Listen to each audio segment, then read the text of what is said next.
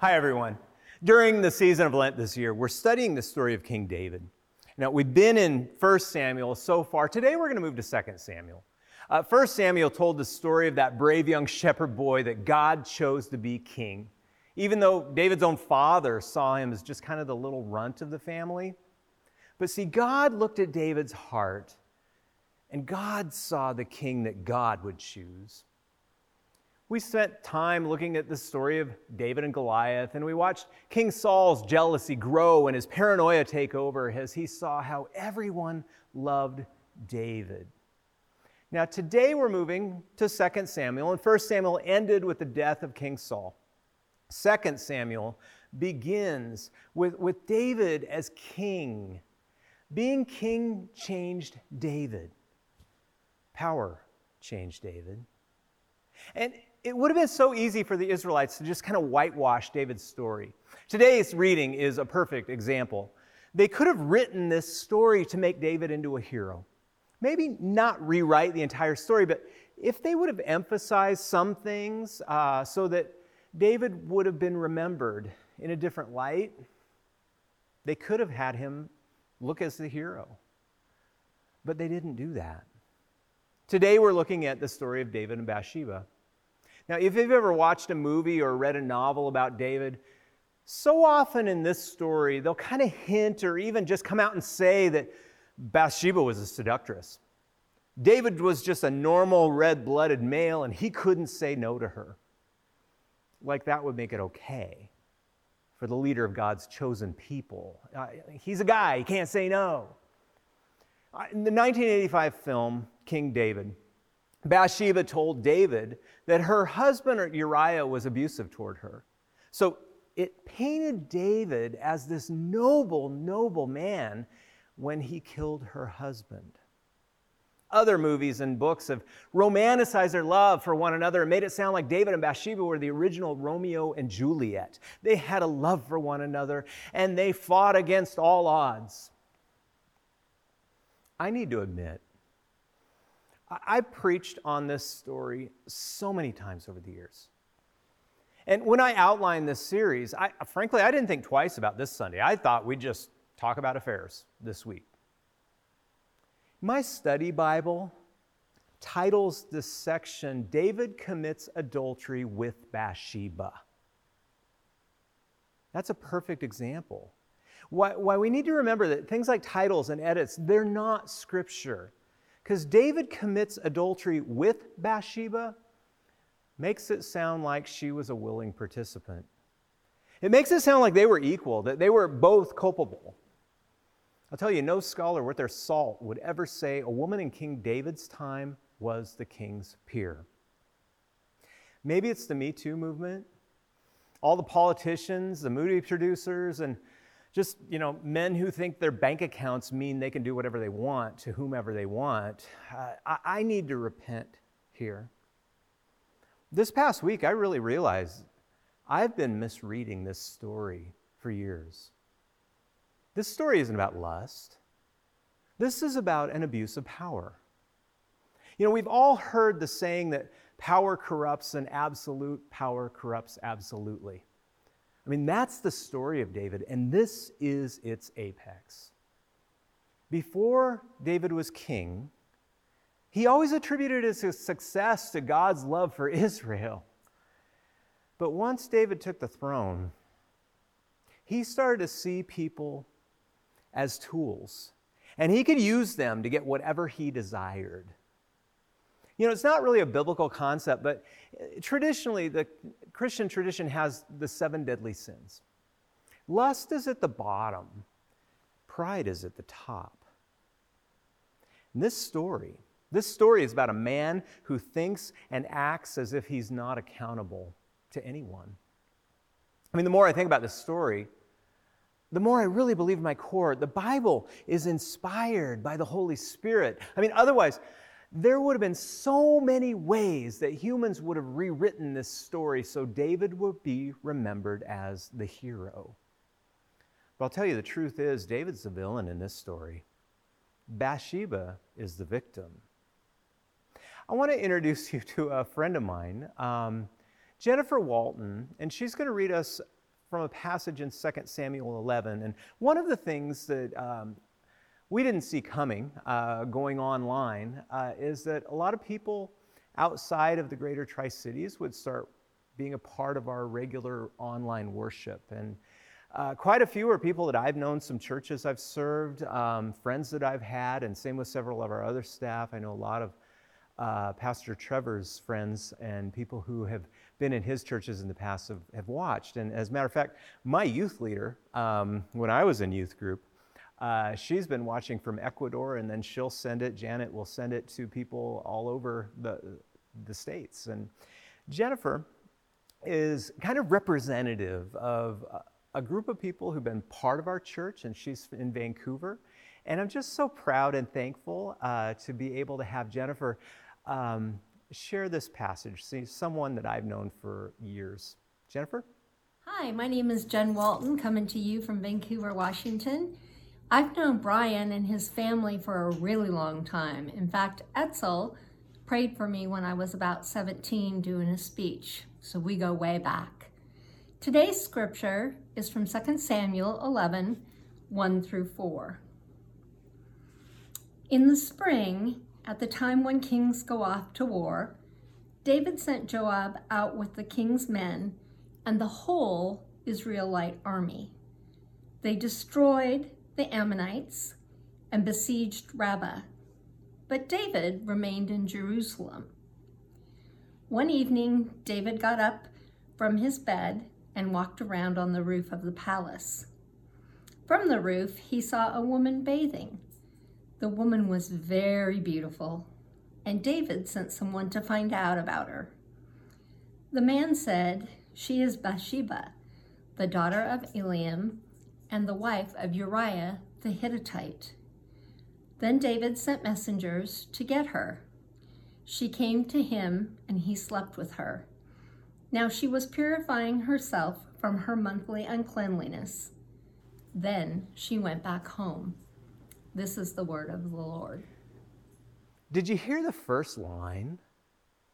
There is so much behind every word in that first line. In the spring of the year, the time when kings go out to battle, David sent Joab with his officers and all Israel with him. And they ravaged the Ammonites and they besieged Rabbah, but David remained in Jerusalem. All of the men left Jerusalem to fight battles. And the king should have led them. But he stayed home. And he let everyone else go while he just kind of wandered around the palace. You know, David started out as the shepherd king who loved and protected and took care of the flock. But now, David had others go out to fight, and he just stayed in Jerusalem. The only other men in the city would have been the young boys and the very old men. But all of the women stayed behind. David's wives, plural, and everyone else. Now, we know David's palace was at the highest point in the city, so he could look down on his subjects. I don't have to point out, that's not a shepherd. And he looked down one day and he saw this beautiful woman bathe. And then he sent someone to see who it was. Now, at this point, to be fair, she's fair game for him. I'm not saying it's right, but in that world, David's king. He could do what he wanted, and he could have multiple wives. So they came back and they reported, well, that's Bathsheba. That is the wife of Uriah the Hittite. Now, it's implicit here, but we need to add, that's the wife of Uriah the Hittite who's off fighting for you, king. That's his wife. And it should have stopped right there. But it didn't. The Bible says David sent messengers to go get her, and he lay with her. So David saw her. David inquired about her. David received an answer about who she was. And then David sent for her, and then David laid with her. the king, the most powerful man in the nation, is the active agent here. And she's just completely passive. That was her role. She didn't have any other option. He was the king. He had the power. There's no attempt at all to defend David in this text. I mean, nothing about her. She doesn't even say a word. He's the king. She is his subject. He saw, he sent, he lay with her. That's our detail. Except a couple weeks later, she sends word to him, I'm pregnant. In the first half of 2 Samuel, David is so successful publicly. But then we get to his home life, and frankly, it's a disaster. Now we see his private life starts to affect his ability to lead and rule. And then it spins out of control, and the entire nation suffers. Here's the deal. David thought he had the power to control everything. And then he thought he could fix the things that he realized he'd caused. But he couldn't control Bathsheba's pregnancy. And that's not all. Next we see he couldn't control her husband Uriah's principles. And ultimately we'll see David can't control God's moral judgment. She's pregnant. David has a plan. He's going to fix it. He sends word to the front, send me Uriah the Hittite. Uriah comes home. David asks him for a report. How's the battle? And after the report, David tells Uriah to go just have the night off. He says, go see your wife. The Hebrew says, go to your house and wash your feet. It's a euphemism for sex. Go home, sleep with your wife. You've earned this. He wants Uriah to have sex with Bathsheba so Uriah will think the baby is his. He's covering it up. But Uriah says he can't do that while his brothers are away in battle. So Uriah posts himself as guard in front of David's door that night. He's going to be David's personal guard. David didn't see that coming. But he comes up with a plan B. He thinks, okay, I'm going to get Uriah drunk. And then I'll send him home, and Uriah will think he got Bathsheba pregnant. Same thing happens.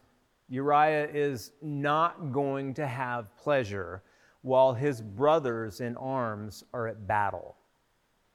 So the next morning, King David writes a letter to his officer on the front lines, Joab. It says, send Uriah to the front of the battle, have everyone pull back, leave him there. Can you imagine? You're Joab, commanding officer. Uriah comes back from leave, and he hands Joab a sealed letter from the king. And Joab opens it while Uriah is standing right there and reads what David has said. Obviously, Joab knew Uriah. I mean, they fought together, and we've seen his level of integrity. Can you imagine his thoughts as he read this letter from the king? But he does what the king orders, fixes the problem.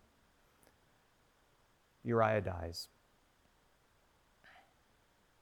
But it didn't fix the problem at all. And back in the city of peace, Yerushalayim, Bathsheba heard her husband was killed at battle.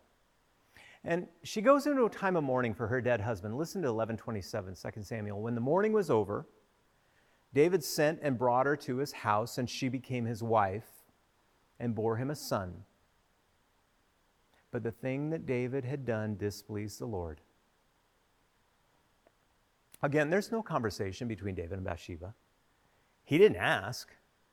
He sent for her. She became his wife, just one of his entourage. And in the eyes of everyone else, David is the hero. He's taken in this poor widow whose husband died on the front lines. But he's not the hero for long. Because these things have a way of coming back, and it's not fixed at all, not by a long shot. David thought because he was king, he had the power to control and to fix things. But he couldn't control her pregnancy, and he couldn't control Uriah's principles, and he couldn't control God's moral judgment. Because there's real consequences for our actions. David's sin brings serious pain to the nation and to his family. You keep reading through 2 Samuel. David's kids are a mess. One of his sons rapes his daughter, and David doesn't do anything about it. And then his son rebels against him and tears the nation apart. And David tries to fix his problems by burying them. As you read this story, his lies, they just pile and pile and pile. And he digs a hole deeper and deeper, and he weaves this web of deceit. But as bad as David was, God gave him a gift. 2 Samuel 12, we read, "The Lord sent Nathan to David." Now, Nathan, the name Nathan, it literally means gift. So God sent David a gift. And this is really important. Nathan comes and he tells David this story. He said, in a certain city there were two men. One was rich, the other was poor. And the rich man, he had many flocks and herds of sheep, but the poor man had nothing but just one little lamb. And he loved that lamb. It was all he had, but that was okay because he had his treasure. And then the rich man took the poor man's lamb and he killed it. And he served it at a party, and the poor man was left with nothing. David heard Nathan's story and he got very angry. And he said to Nathan, "As the Lord lives, the man who has done this deserves to die. He shall restore the lamb fourfold because he did this thing and because he had no pity." And then God's gift to David, Nathan, says to David, "You are the man. Says the Lord, the God of Israel, I anointed you king over Israel. I rescued you from the hand of Saul. I gave you your master's house and your master's wives into your bosom and gave you the house of Israel and of Judah. And if that had been too little, I would have added as much more.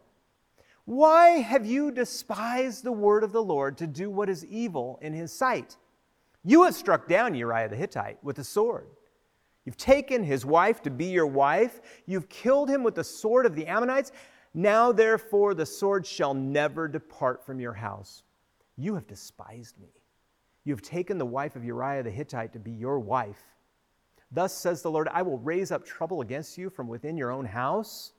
I will take your wives before your eyes and give them to your neighbor, and he shall lie with your wives in the sight of this very sun. For you did it secretly, but I will do this thing before all Israel and before the sun.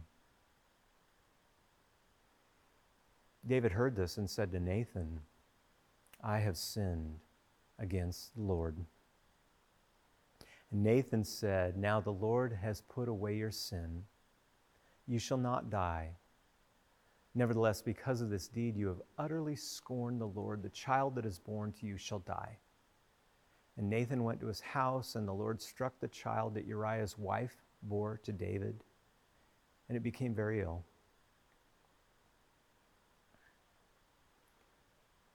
David is still remembered as Israel's greatest king. And Jerusalem is still remembered as the city of David. David is still remembered as a man after God's own heart. Not in spite of the things he did, but because he embraced this gift God sent him. When David was confronted with what he had done, he fell on his knees. And in anguish and in guilt and in grief. And he asked for forgiveness. He remembered God at that moment, and he was sorry for what he had done. Now, we're going to come back to this next week, but we're going to have to skip a lot of this story, and I really hope you read it on your own. There's so much here, but I want us to get David's story. It's our story. Or at least it can be. I mean, not the bad parts, and there's plenty of horrible in this story. And we don't need a model for that. We come up with our own junk on our own. But what I'm saying is, it's how David responded to God's gift. That's what made him great. And this is why he's remembered. Not in spite of the story, but because of how he followed God through this story. I mean, David still had to face real consequences for his actions. But even more important, his family and the nation that he led, everyone paid for his actions. But ultimately, this story is about the gift of God's amazing grace. David had been the hero, but here David is the villain. And Bathsheba, I mean, she was the victim of a powerful man, a king, who not only saw her as a subject for his own desire, but ultimately she lost her husband, she lost her baby. We'll find David's kids are a mess. But Nathan, he's the hero of this story, this gift who conveyed the real gift to God, to David, and that's calling out David. Providing a mirror for David to see into his own heart, to see his own actions. And so David repented. There's so much here for us, but I want you to think about who is your Nathan, who is your gift, and who can you be a gift to? Who's your Nathan? Who can you be a Nathan for? And do you need a Nathan right now? Next week we're going to come back and we're going to look at more of this story, but the forgiveness and the restoration that happened when David repented. But I want us to think about Nathan's action, helping his friend, and David's response. David wrote Psalm 51 because of this story, and I want you to listen to just the first half. Have mercy on me, O God, according to your steadfast love. According to your abundant mercy, blot out my transgressions. Wash me thoroughly from iniquity and cleanse me from my sin, for I know my transgressions, my sins ever before me.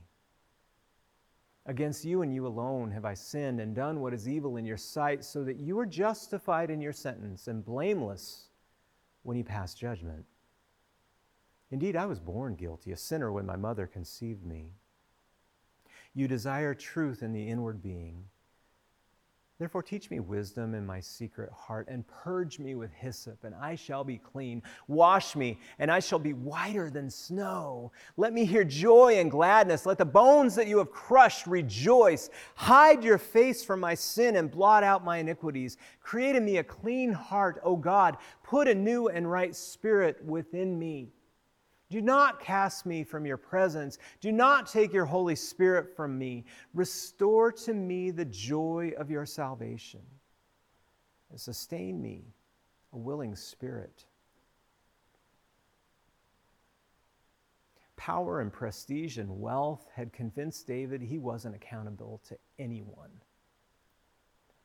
But God sent a gift. He sent Nathan to call David out, to offer him the gift of accountability. And David received this gift, and it humbled him.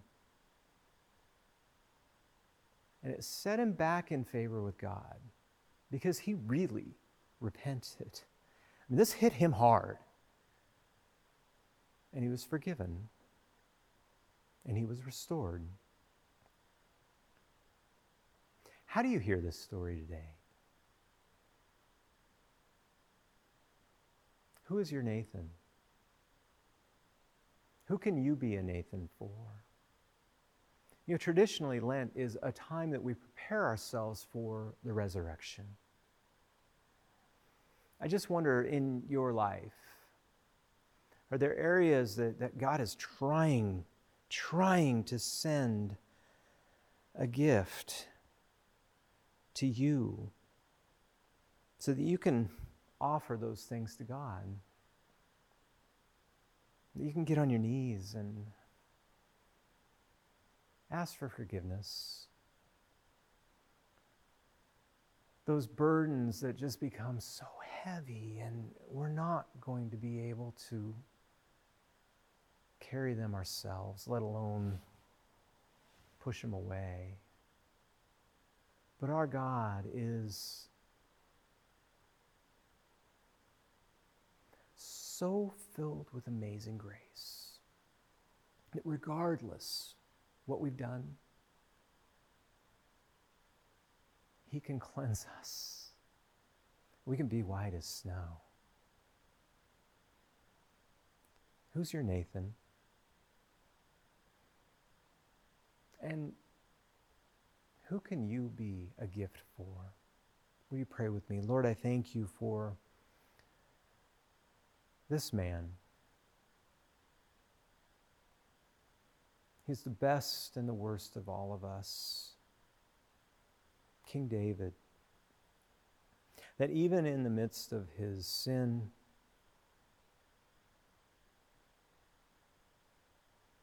that you were able to give him this gift so that he could respond to you on bended knee and ask forgiveness. We thank you for the gift of restoration. We thank you for the gift of resurrection, new life. As we pursue